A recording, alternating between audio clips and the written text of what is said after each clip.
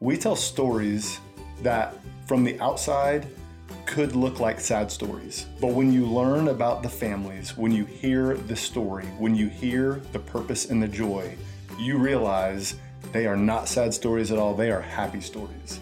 If we can learn what everybody deep down really needs, maybe we can learn to serve and love on each other better. The majority of our guests will be special needs related, but that's not all of our guests. We are going to have some guests that really don't have any special needs, but have been through something tough. We're hoping that this podcast can bring hope and joy and hopefully make you laugh a little bit.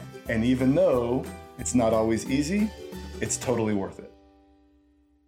Thanks for joining us for the Totally Worth It podcast. This is episode number 5. I'm John Gayhart. I am sitting here with Amy Snackcakes Gayhart. In the house. Don't you think we've had 4 episodes so far? Uh-huh.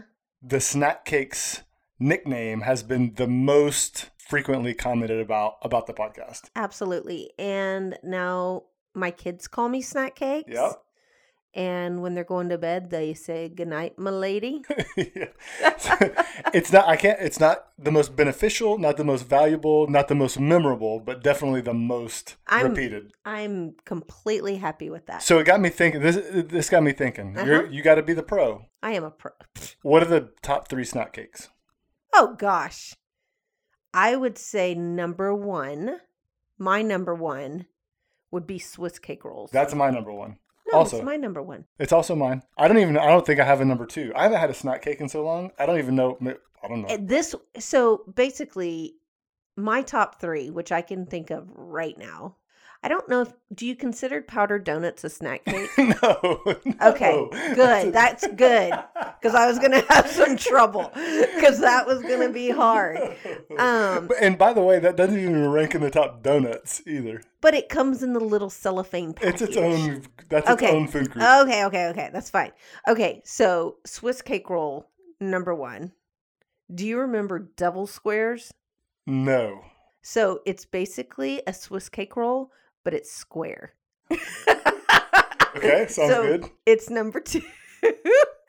And then a Hostess cupcake. Okay. What about a ding dong? Where does that fall? Love me a ding dong. Yes. Hey, but the foil, do you remember the foil? No. Does it still come in foil? No idea.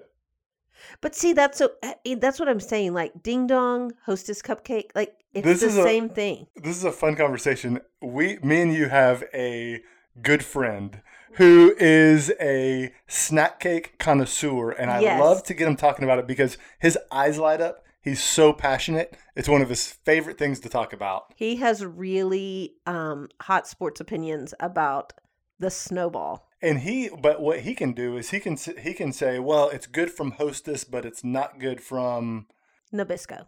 Yeah, I made that or up. Little Debbie. So he's got it all broken down. It's really impressive. Okay, so I think that we should put a poll. Like we'll put a poll on Instagram, and we'll put what we think might be the top 3 snack cakes, and we'll have people vote and see what everybody thinks. Or what if we say, give John a snack cake that best describes him and give Amy a snack cake that best describes her? Do I have to eat it? No. Oh, okay. But they would just be like, well, obviously you're going to be the ding dong. All right. So today's episode is going to be a lot of fun. Every season, we're going to have a couple of guests that are not special needs related. And today's one of those guests, Joey Lankford.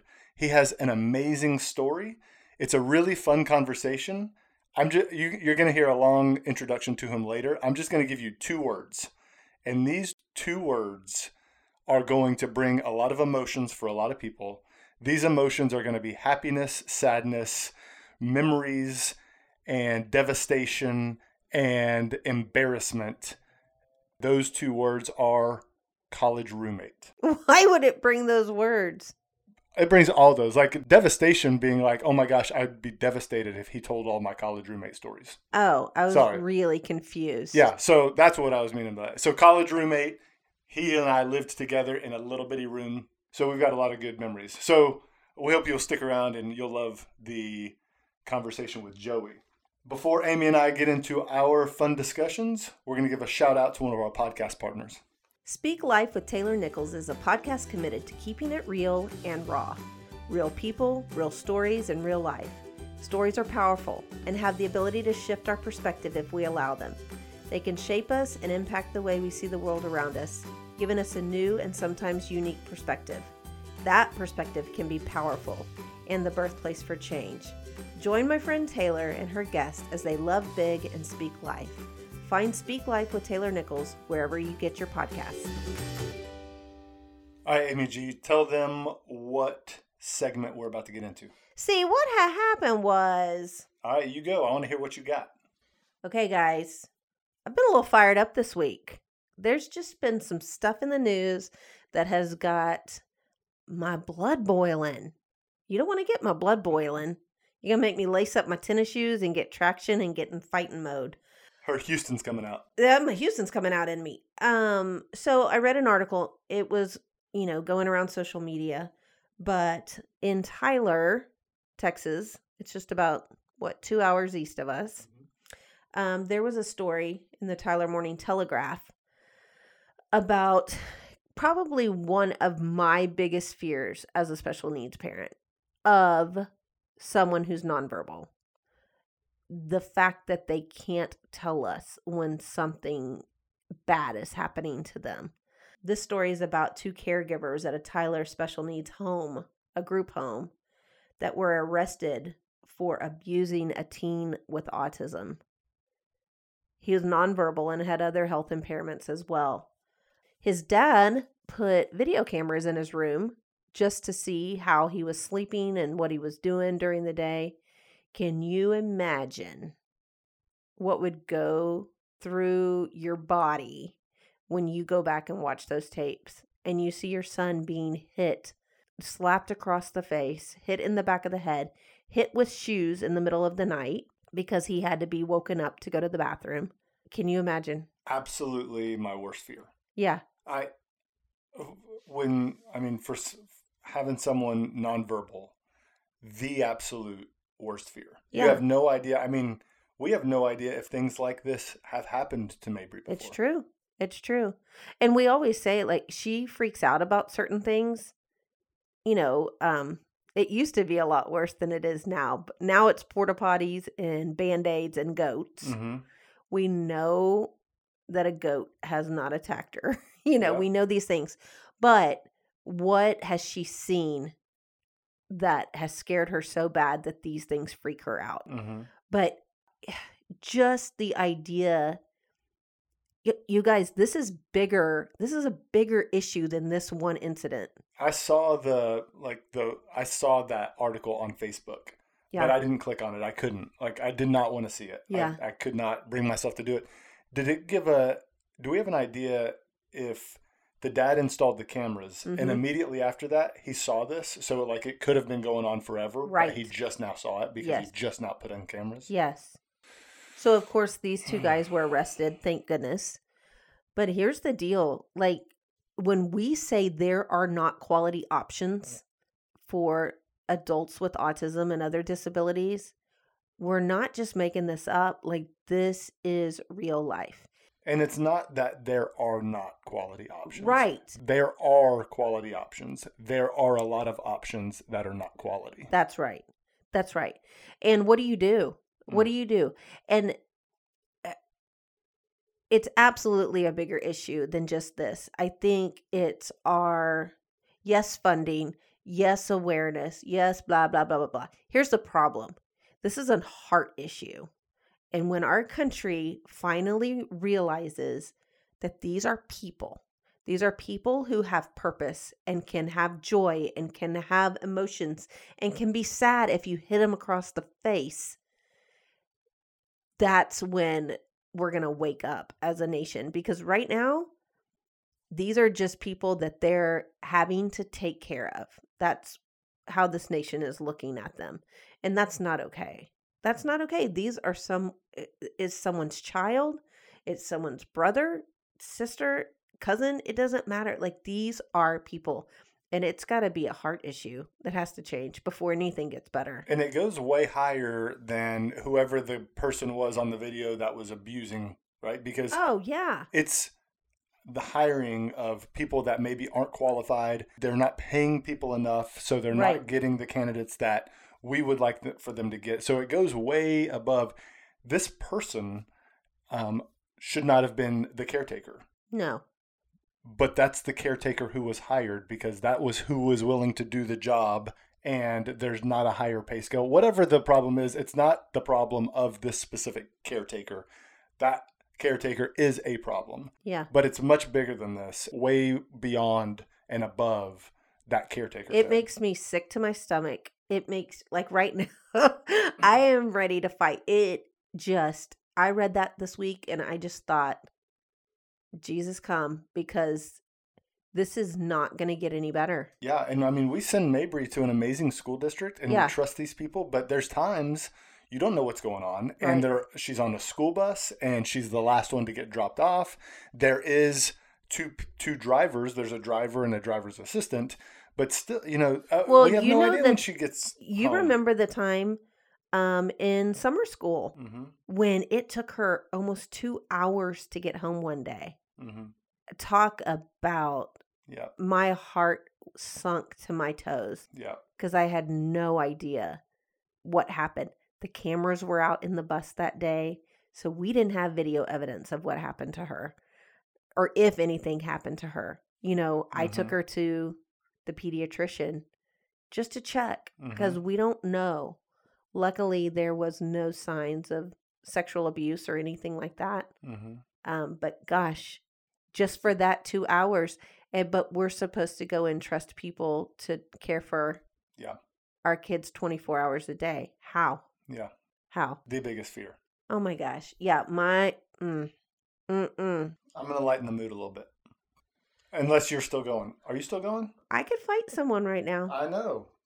So watch out. That's why I don't want to cut you off. Don't give me no lip. I need to talk about Lil Wayne. Way to lighten the mood.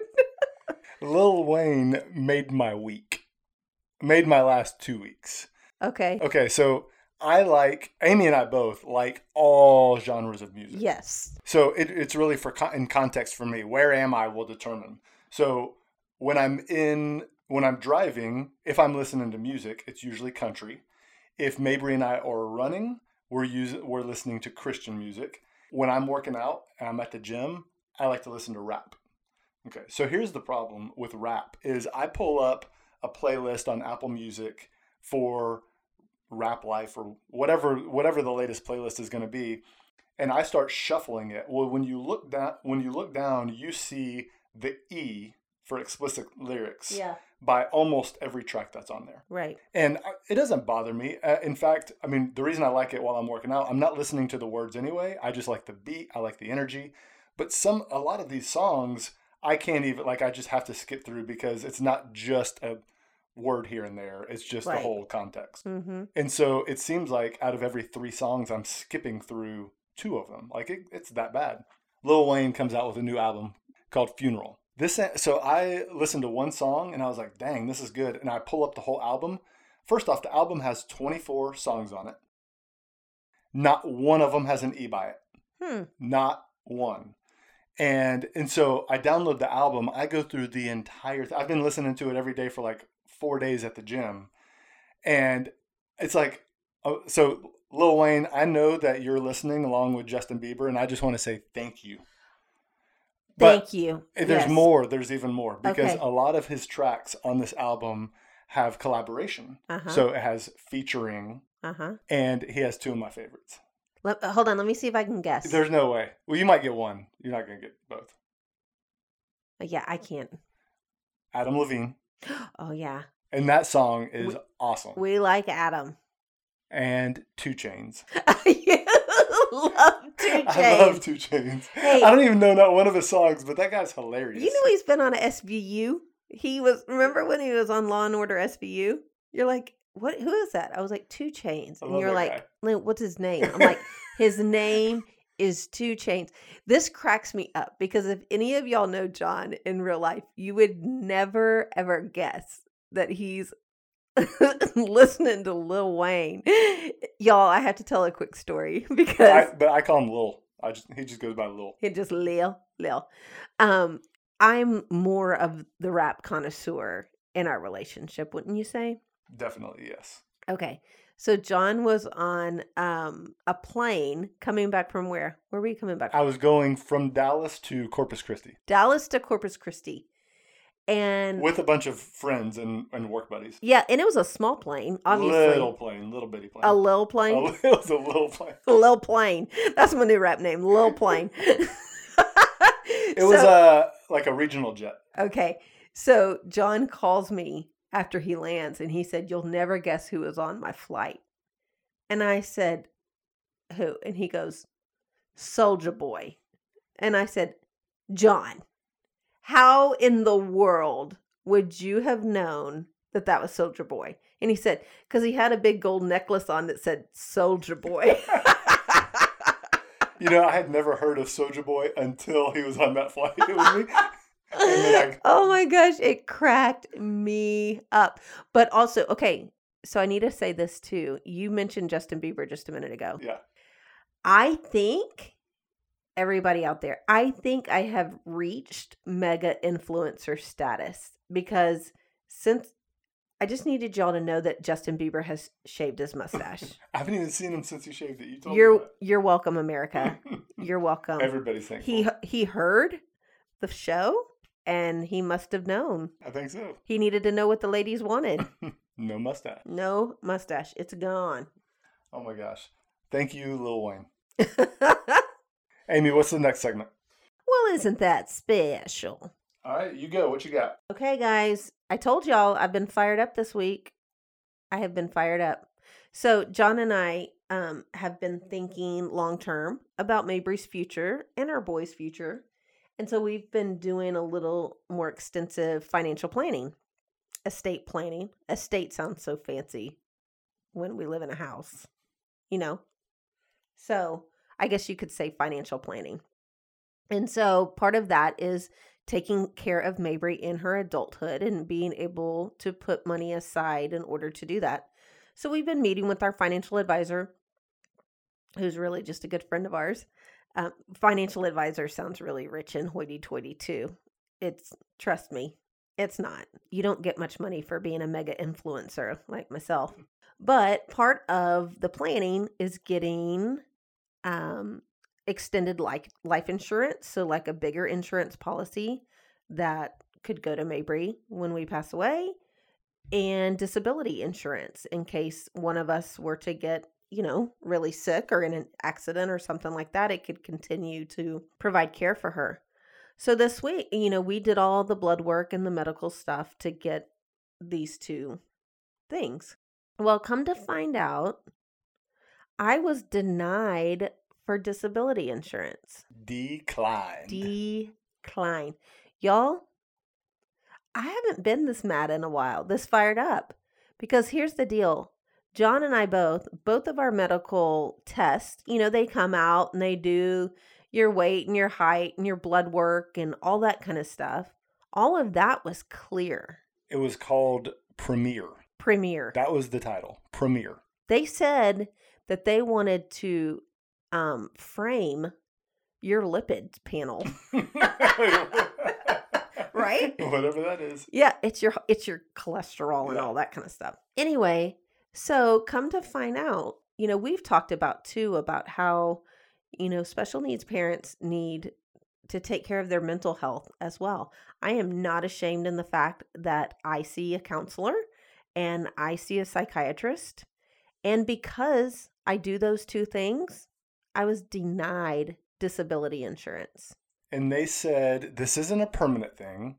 This is a for now, no, but we can revisit it in a year or two. No, they said 36 months. That's 3 years from now. But guess what? In 3 years from now, I'll probably still be going to a counselor and still be seeing a psychiatrist.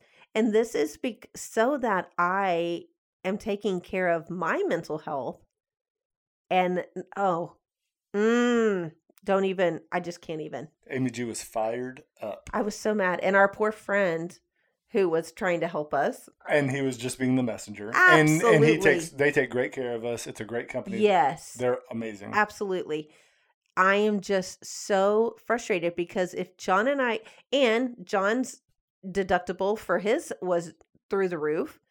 And I mean, we're typical American parents, And first of all, John's the healthiest person I know on the planet.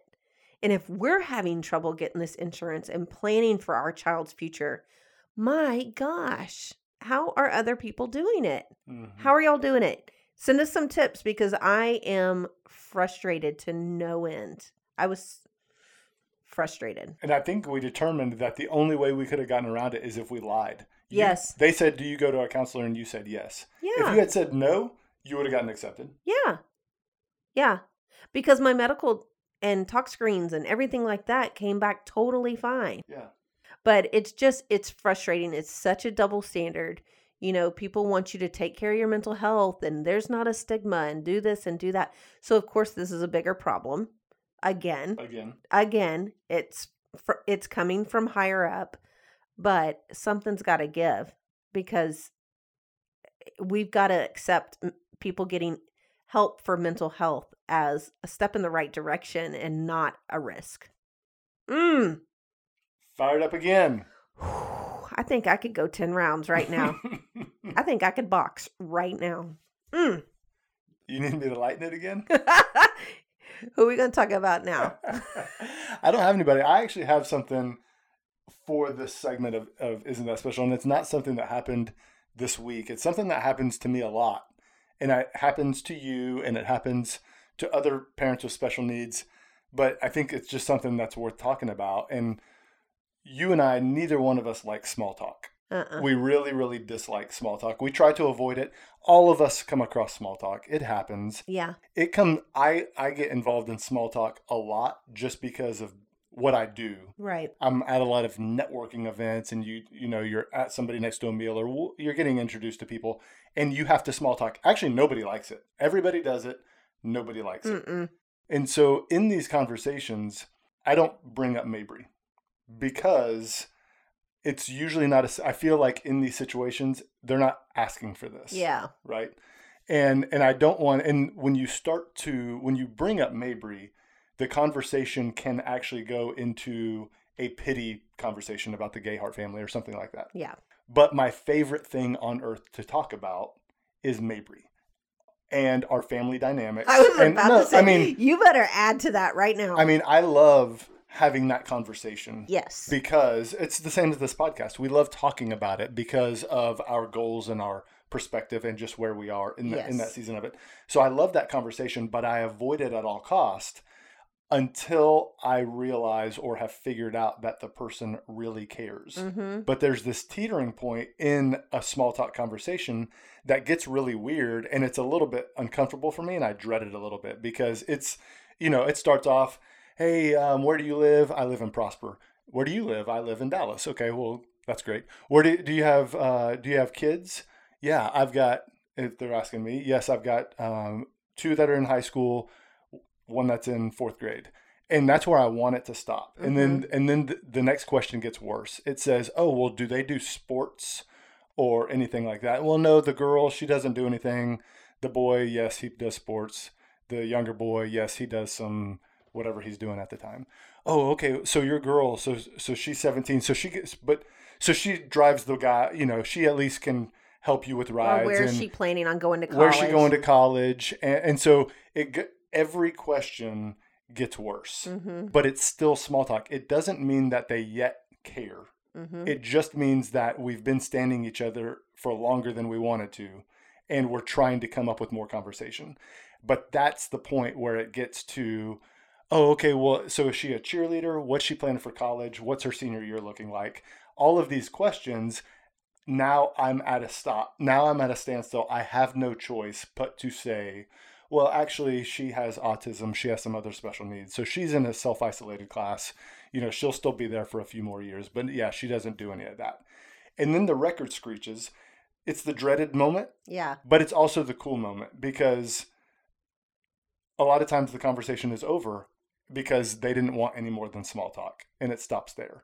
But that's also the opportunity where their face changes and small talk just got real. And when it got real at that point, it's because they're inviting it in and they want it. And then it turns into my favorite conversation. So it's this very weird balancing act where I'm feeling it coming and I'm like, don't go there, don't go there, don't go there. You went there, so I'm going there.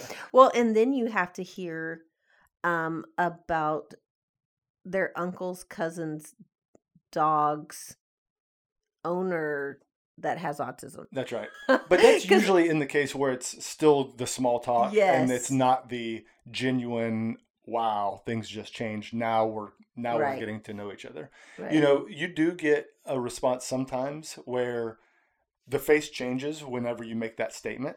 And it's not uncommon to get a response, and I actually understand it, but it's fairly common to get a response that's like, oh, I'm sorry to hear that. Almost like you just said, you know, somebody just passed away. Right. You say, well, no, actually she has autism. Sometimes you will get that. Oh, I'm sorry to hear that. When I get that, I love to say, don't be sorry. Yeah. This is a happy story. It's this podcast. It's not a sad story. Don't be sorry. She is perfect. But that's that small talk conversation that I see and feel coming. That is just like, oh. Yeah. It's dread. You dread it sometimes. Yep. Okay. So we've got our interview with Joey coming up. Can't wait. You are going to love him. He's one of my favorite people on the planet. Absolutely. Yeah. Absolutely. So before we get to Joey, I'm going to give a shout out to one of our podcast partners. Dreamer Productions is an audio production company that produces and edits podcasts, but specializes in sonic branding. What that means is they create sounds that are unique and one of a kind to a brand, company, or event. Dreamer Productions helps brands explore the sounds that they are already making and strategizes on how to make those sounds more intentionally. When done right, this sonic identity carries over all outlets of the brand, just like a visual identity. It sounds like a lot, but with a sit down, you'd be surprised how easy and accessible it is to brands both big and small. We all have a voice. Let's use it on purpose. You can find them at dreamerproductions.com. That's DREAMR productions.com. Today's guest on the show is somebody very special to us. One of the most important people in our life for a lot of reasons.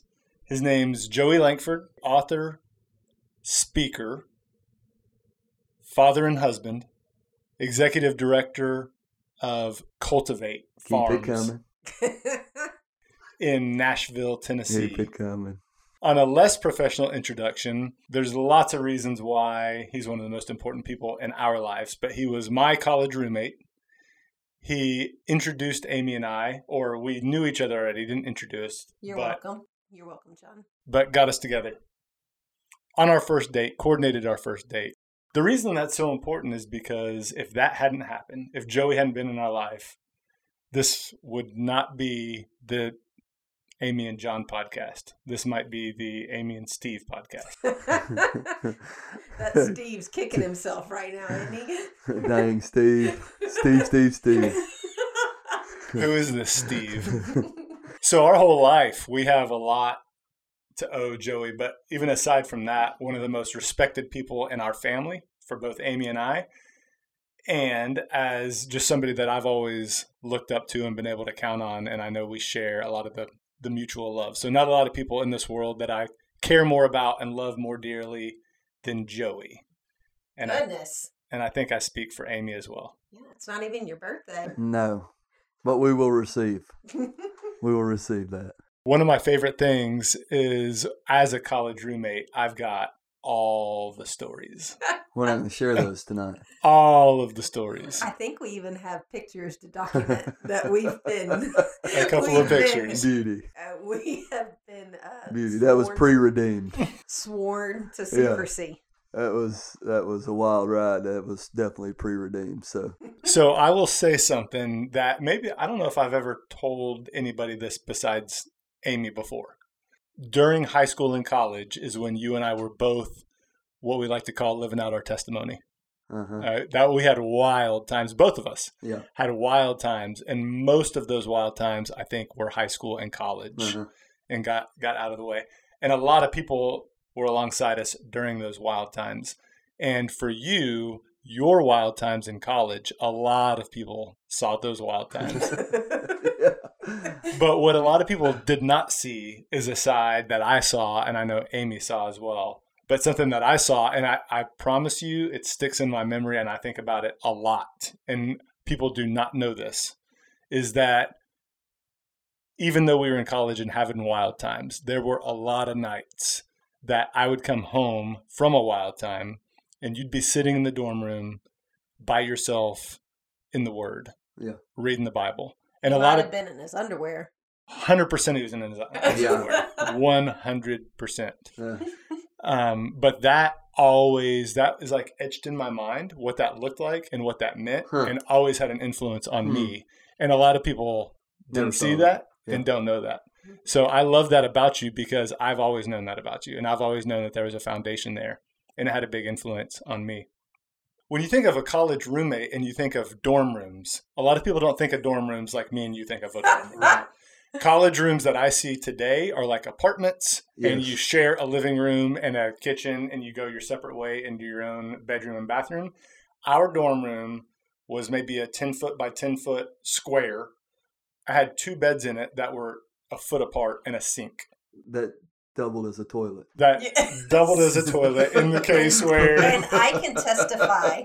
It was a beauty. You never saw our dorm room. That's a lie. You were not allowed in our dorm room. Sundays from noon to 3. Noon to 3. Only Remember, we pushed with the the beds door together open. as one big happy family. Yeah, watch movies. Listen. No, it was good times. Listeners, let me tell you, this room was the nastiest room I've ever been. Pretty disgusting. Remember, that's where African fruit flies was. Yeah, we had some flies. We had some other unidentified bugs that would get on me in certain areas. Bugs, that's one of the stories we can't talk about. I don't really know what lived in that room, but it was nasty. Yeah, so this was a dorm room that Joey and I slept a foot apart from each other for a school year. Yeah. And so you don't get any closer than that. No. And so all of that brings us to, that was in the year 1997. 7 and 8. 97, 98. So that's how long ago that was. And Joey and I still love each other all these years later. And I adore his family, Courtney and the kids. And we're all very, very close. We can't name all 20 of those kids now. We don't have time. No. He went to Africa with 1. He came back with 8. Yeah. There's a lot of different stories that we could feature in this podcast about him. Today, what we're going to feature is the story of Joey. In my mind, I'll just call it going from corporate to missionary, which was had a huge impact on my life, because Joey and I, as we got out of college, he was in Nashville, I was in Dallas, but both had a big priority on family. We both got married really young, really early, and career. We both advanced in career very early and were very career-minded and having successful careers, each individually in business. And Joey ran a very successful medical device company, COO. Yep. Did a lot. From 80, from probably 2005, 6. Yep. On up to when God called me to missions, I was running the company. So that's right. And the phone call that I got is, John, I got some news. Courtney and I have made a decision. We're selling out of the business and moving to Africa. Yeah. And for me, what came to mind then is I was so career minded that I'm thinking, dang, dude, you've worked so hard and you've gotten here so quick. And like, now what do you do? What are you thinking? What are you doing? So my opening question to you, and take it wherever you want it to go, and just, one thing that we need to talk about is, I mentioned Joey's an author, and he published a book called Fulfilled back in 2013. So I don't want to ruin that book, because I want people after this podcast to go buy it and read it. Yeah. So a lot of the story is in that book, but tell us what you want about how did you go from corporate to missions? What did that look like? And what was that faith jump and that faith leap all about? I think the biggest part of end of 2008 and 2009, looking back on it, was we had 3 kids, Briley, Braxton, and Barron. And then Courtney had wanted to adopt, and we started that process, not knowing really where that would lead. But I mean, for me, that was really out of what we had built or the rhythms we had built. Because when you step out in adoption or anything like that, that lends yourself to being opened up to the broken or the discarded or whatever, then I think you subject yourself to taking on some things and evaluating some things or looking at it through a different lens. And so that's sort of where that started. I just started thinking, and I think I call it a holy discontentment. I just became discontented that what I was doing and the way we were living was going to be the cyclic rotation or pattern for 45, 50 more years, and then I was going to die. Okay? And growing up in faith and going to church with, 10,000 people and 60 Suburbans, look out that window look the same, and 60 Suburbans out the other window look the same. And that for me began to really unravel me. You lived with me, so it's like 110 miles an hour wherever I'm going. It's not, and I think that all culminated in a story that I tell about being in the barn on my property. It built the life that I had wanted to build, and everybody told me to build. The beautiful wife, the kids, all the way down to the 2 German shepherds in the yard. It was a wonderful life, and it was really almost too good. And when I got to digging around in the cyclic patterns of how we were spending our money, where we were going, what we were doing to validate who we were in our existence, it was a bit too much. And when I got to the place where I couldn't do that anymore without realizing, look, I'm doing this. I'm now doing it knowing that there's probably something else that I could be doing or need to be doing with my life that's going to fulfill and touch me at a deeper level. And that's what the barn was all about. It was that quest of like, I'm going to go down here, and the only thing I took, crazy enough, was the Bible and a can of snuff down to the barn. Lit a fire in the fireplace, sat there. I wasn't going down there to get, have this spiritual epiphany or whatever. It's just this yearning for something different. And then realizing in the 48 hours that I spent in there that it was really very clear that the road I was on, the path I was taking me to a place that I wouldn't enjoy being once I got there. What did that look like when you came back up to the house? I told Courtney, that because I really didn't know. All I knew that is when I call it my redeemed moment, that time and space where God says, there is a difference, and in order for that to be fulfilled, you have to get off of the throne of your life, and I have to get on the throne of your life. Like, this show is all about you right now, and it's got a lot of glamour and glitz, and everything looks good, but we both know that there's a lot of not just brokenness in what you have going on and things and thoughts that you feel as a human in your flesh,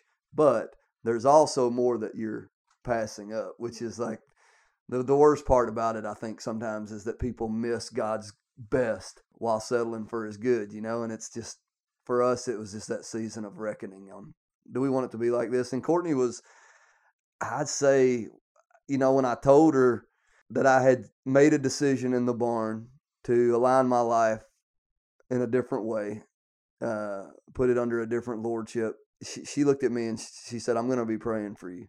I realized she'd been praying for me for a long time. Right. But this was like, no, something's different in his eyes. He's not the same person. And she grabbed my hand, and nothing was really immediately different. I think it was just me knowing, no, it's different. I've heard it said in a sermon that what men need most in their marriage is honor. What women need is security. So how did that, that's a good question. Of like, holy moly, we're about, because you were making a good living. Right. Y'all didn't want for anything. Right. Me as a wife, I would flip my lid. Right. And I think what I tell people now is like, one of the best pieces of advice that I've ever gotten come from my dad in that season where he said, if God's leading you to do something, you're not going to have to sell your wife on it. Mm. And and then he followed that up by saying, God knows enough about the importance of that relationship to make sure that he's calling and the magnitude of the decision. And I look back on his hand on it now, and I'm like, no, that's exactly what he was doing. We didn't want for anything. Mm-hmm. We were happy, but we weren't satisfied. We weren't contented. There was love in our home, but I tell people that, probably the road we were on was gonna lead to some difficult situations in the future, just maritally, because you can't run that fast, spending that much, indulging the self to that degree, feeding your own appetites, and not end up at 40, 45 in some kind of train smash where you relationally have not made enough deposits into that account, and you've just kept drawing on a new car or a new toy or a new house or whatever to satisfy you. And that's sadly, that's too much of what our culture sells us these days, is that you're going to validate yourself and your relationships by what you can do materially for one another. And what we've learned, Courtney and I, on the backside of now 10 years, it's hard to believe, but it's about 10 years in ministry now, is that the material currency is not still, I'm not making, what I made back then, and I'm 10 years older, but I'm making a whole lot more relationally with my kids, with my wife, than I would have been had I stayed on the corporate road and bypassed the calling that, God had for me. So you were in the barn. Yeah. Did you get a clear message? Yeah, it's on those rafters in the barn still. They went back when they did a documentary film, and they went back in and asked the person that had the house then if they could go in the barn and sort of recreate the scene. But basically it was the word surrender. And I wrote it like, not in a Stephen King with blood kind of way, but like I wrote it on the barn post because it was significant. It was a word for me. You guys know me. There's a lot underneath this. And surrender is not my deal. I want to control just about everything. It looks like it's out of control from the outside looking in, but that's all part of the, and inwardly, even relationally, to release that and surrender that to the sovereignty of God was a big deal. So tell me what it's like from the ego of a father and of a husband who's built a successful career to this point, and you've built this life and this family that you've been striving for. This is something that you've been shooting for. You knew you wanted it. Everybody told you wanted it, and now you're there. Mm-hmm. And all of a sudden there's a decision that says, you know what, I think I want to sell the big house. I think I want to get out of the business that I've helped build. I want to get rid of the toys. And now we're going to move to South Africa, and we don't know where we're going to get any money, and we don't know what our house is going to look like or what kind of vehicle or how we're going to pay for that. John, picture you coming home and telling me. That's what I'm picturing. No, but I'm there's one thing to picture you and what your response is going to be, right, and what that security looks like. There's another thing to picture my emotions, right, and my ego that says, I'm going to go from this to possibly that. I don't know what that is, but I have an idea and I have a picture, and it's nothing like this. Like, what does that do to the ego of a guy, of a husband, of a provider? I think in that season, in those moments, and still have reoccurring, steps to take that are bigger than me. You had ego and I still have that, at times it rears its ugly head, but that was the last thing on my mind. Public opinion or, it was a broken, contrite spirit. Like, I've done it my way for 32 years, and there's nothing really wrong, but there's nothing hugely right about, like, feeling wise. Like, I don't feel like I've just made it. Everybody else seems to feel better about where I am than I do.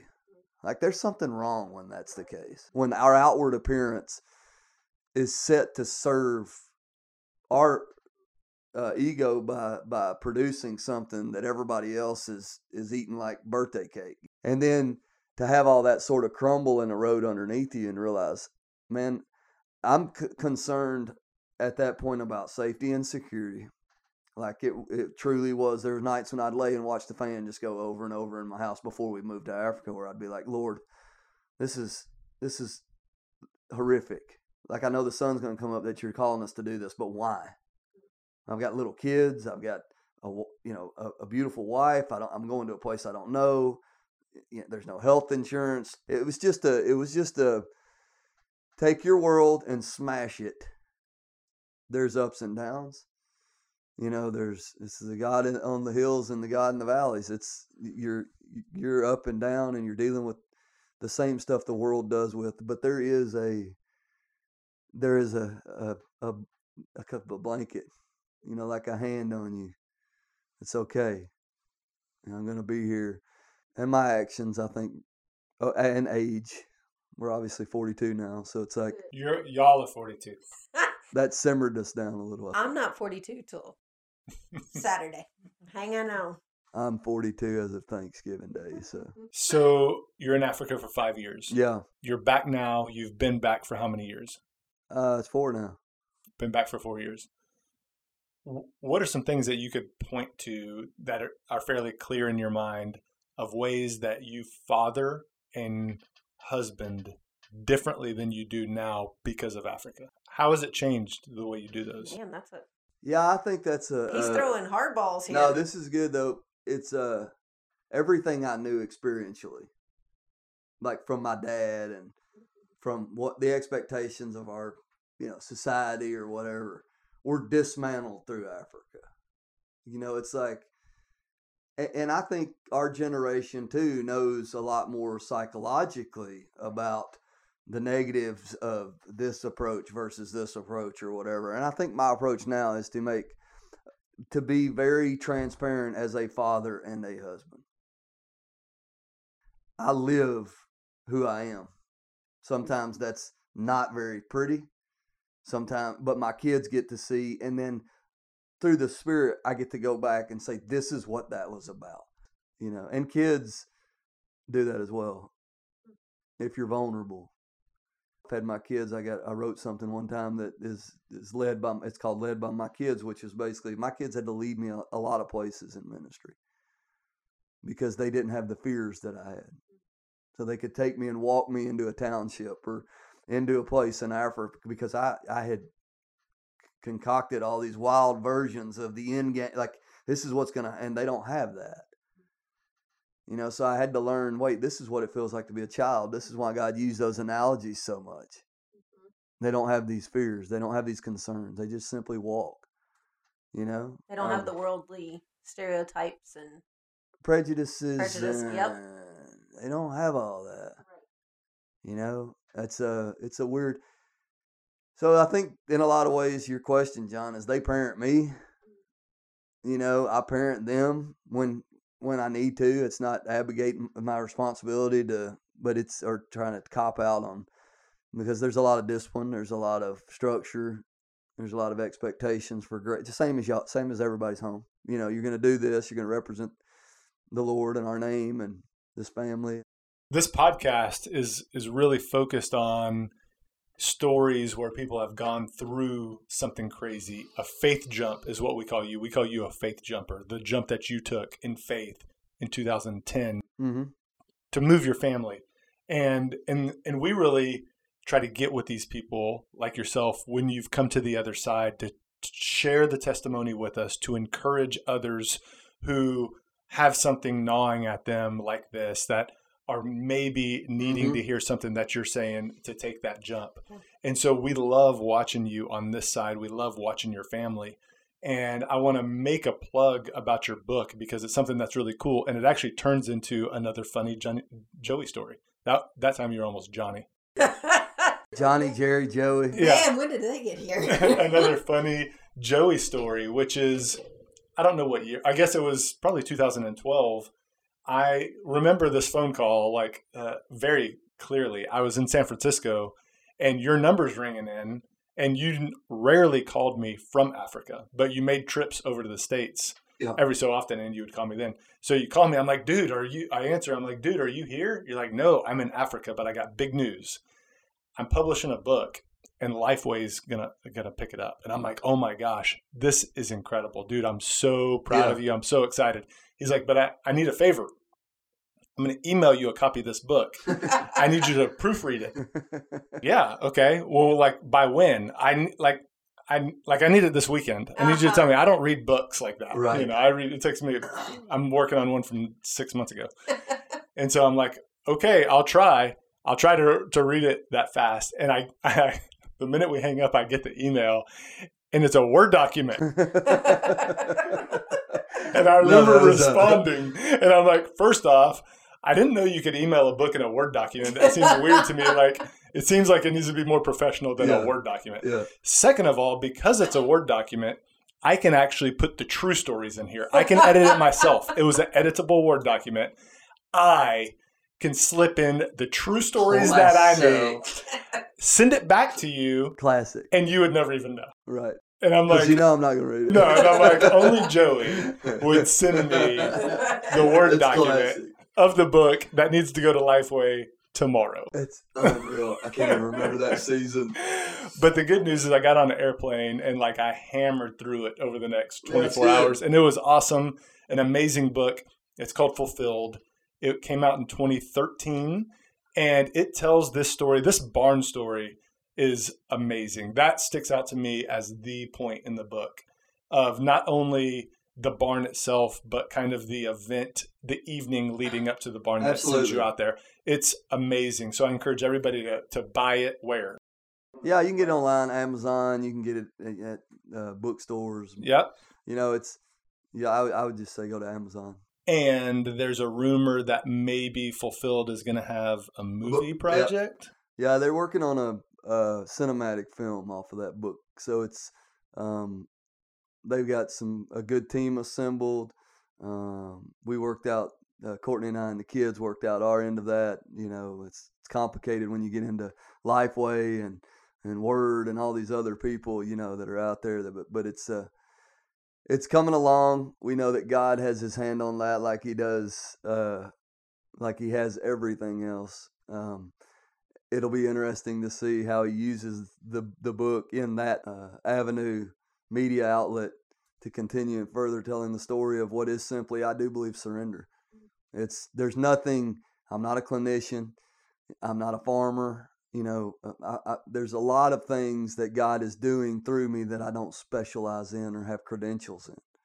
But I think surrendering is something he recognizes and values in a deep, deep, deep place. And he can overlook a lot of the junk and stories you could have put in that book, you know, to find a man whose heart is truly his and desires to be used by him as much as I can, and try to be the Spirit wherever I go, you know, and try not to overthink it.